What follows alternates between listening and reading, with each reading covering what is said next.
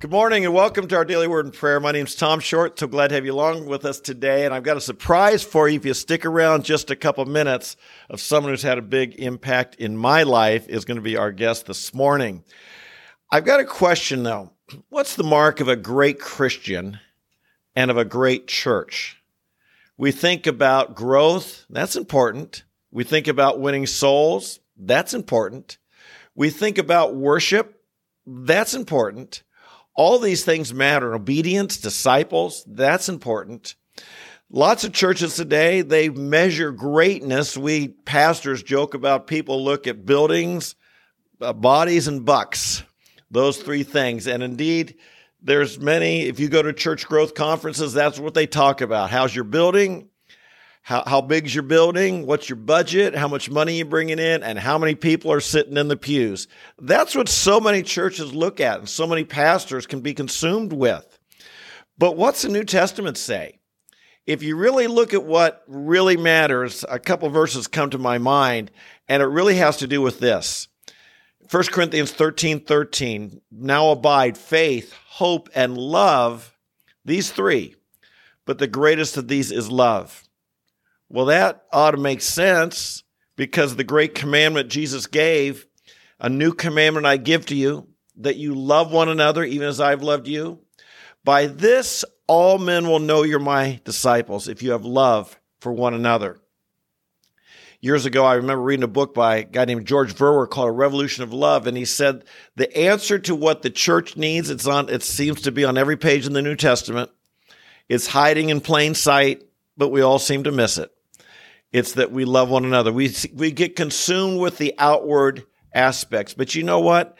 When life goes on, and after you've lived for Christ for a while, and you begin to cherish the relationships God has given you, and you begin to see that what God has really blessed are these relationships. And the word relationship, although it doesn't show up really in the New Testament, what is the word? Fellowship, love. These are things that really, really matter. So this morning, as we've been sharing, we have had our 50th anniversary of our church, Linworth Road Church. Got started way back about this time in 1973. It's a long time to be faithful to the Lord. And a lot of churches don't last that long. Do you know that?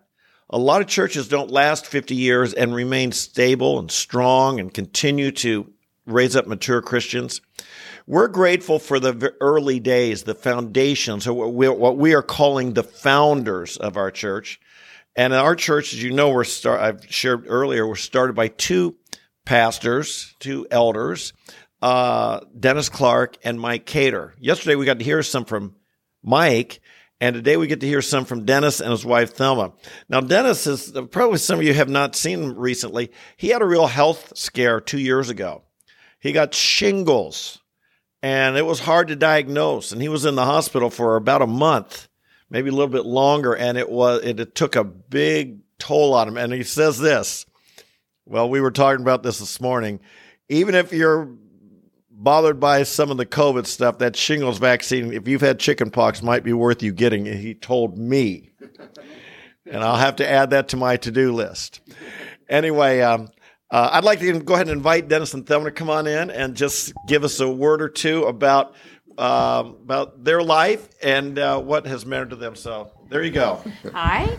I love listening to this podcast about every day, and I'm so happy to be here. It's been really neat to see everyone again and rekindle all those loving relationships. Good. Dennis? Hi, I'm Dennis, and it's great to be back here in Columbus. It's the first time, actually, we've been back here since 1973, so our 50th anniversary, and it's just been amazing because the things we take for granted, when we first got here and started seeing people saved, we didn't realize the effect that was going to have in their lives in the future and our lives, and how that just bonded us together. I think some of the things that characterized our church in our team before we became a church is the love we had for one another. John 14, I think the interpretation goes like this. One man puts it like this in John 14:6, where it says, the love of Christ controls us, having concluded this, that one died for all, therefore all died. But he said, in the original language, it means Paul's comprehension of how much God loved him drove him on. And I think that's one of the marks that we had. At least we didn't have a lot of knowledge when we were unskilled when we came here, pretty much, Mike and I, and leading the team of 35, who most of them we didn't know. But I think one of them was the main thing that really affected us, I think, was just our relationships. And that's when Tom's and my relationship got started. And it really happened this kind of a unique way. We had a prayer meeting on Friday nights in our little team, our little church. And that prayer meeting went a long time, past midnight many times. And that was just a combination of singing and praying. And somebody invited this 15-year-old in to come to the Bible to prayer meeting on Friday nights, and that's not something that the average 15-year-old or 16-year-old 16 how much they enjoy prayer meetings. They'd rather do other things on Friday nights. So anyway, behold, Tom shows up, and he had to be home. His parents, he was just a junior in high school, and his parents had him curfewed by midnight. He had to be back because they didn't know who in the world we were. For all they knew, we could have been cults, but imagine that. But anyway,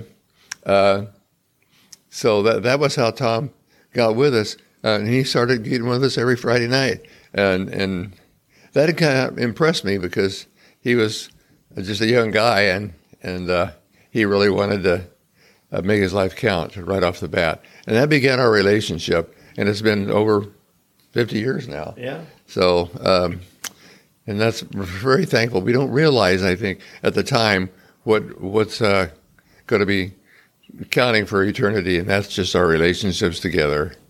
So, Amen. Thank you. You know, that's true. How you don't realize. I just love that when you're sowing the seed, starting a relationship, sharing the gospel, you never know where it could lead. You never know where it could lead. We serve a big God. Now, you know, one thing that's really, really cool also is the value of long-term relationships. I want to say this. If you have them, treasure them. If you have long-term relationships, treasure them. Here's a little hint about human life. We meet someone, and when you first meet them, they always put their best foot forward, don't they? And then you get to know them a little bit more, and some of their flaws come out in life. And that's a real test for you. If when you see someone's flaws in life, someone's less than perfection, and you decide, it's time now to go look for somebody else, greener pastures, well, that means you're never going to have deep relationships in life. Because deep relationships work through things. Deep relationships work through conflicts. Deep relationships accept one another, and deep relationships last. Any lasting relationship is going to have some rough patches they work through, and then you know what happens? Your relationship's deeper.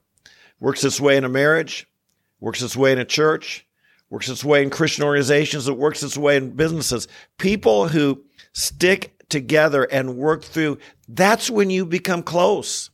Otherwise, it's just surface. Otherwise, it's just, we're getting along when everyone's got their best foot forward or their best face on.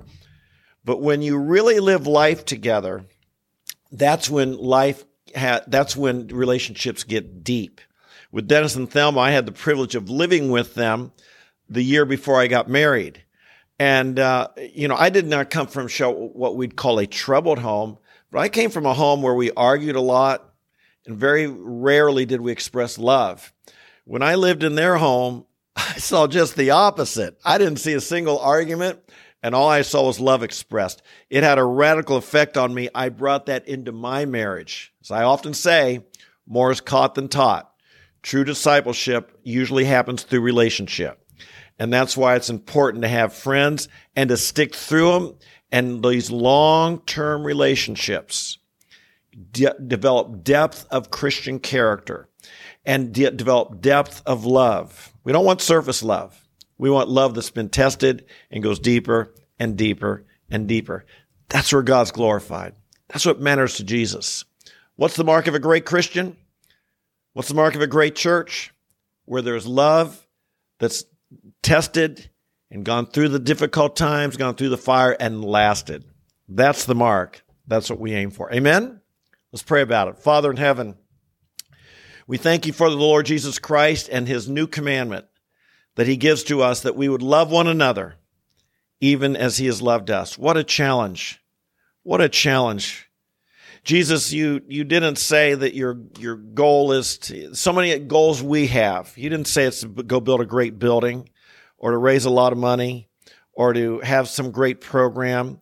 And although there's certainly nothing wrong with this, and we like that, but Lord, help us always remember the priority, your commandment, that we love God with all our heart, soul, mind, strength. We love the Father, and that we love you, Jesus, and that we love one another. And how we pray for that. And I want to thank you, Father. I want to take time today, and I know many on this live stream feel the same way. Thank you for the loving relationships, the people who've built into our lives, who've loved us, and their love and their commitment has made us into the people we are today. We're grateful for that. And we thank you, give you praise, and we just say, Jesus, transform us, we pray. Make us people who aren't living it's all about us, but it really is about loving you and loving others. We pray it and ask it in Jesus' name. Amen, amen, and amen. Hey, special day for me. Been a special week. Been a wonderful weekend. And so glad you're along. You know, it's encouraging to me, Dennis and Thelma, my instructors, my teachers, my mentors, that they listen to this regularly because they value getting the Word of God every day. And they're people who have a quiet time every day. I know that. And they're hearing from God, but they value input from others as well. And so that's why we come here every day, to get in the Word of God, be inspired, be encouraged, be edified. If you're new, a special welcome. I hope you will join us regularly. The way it happens, make a commitment. You'll either come live at 8:30 in the morning, or you'll watch at lunchtime. I know people do, or some would say I watch in the evening, or whenever you do it. But if you build it into your schedule, you can be consistent. If you don't, if it just is when it shows up in your YouTube page, you won't be.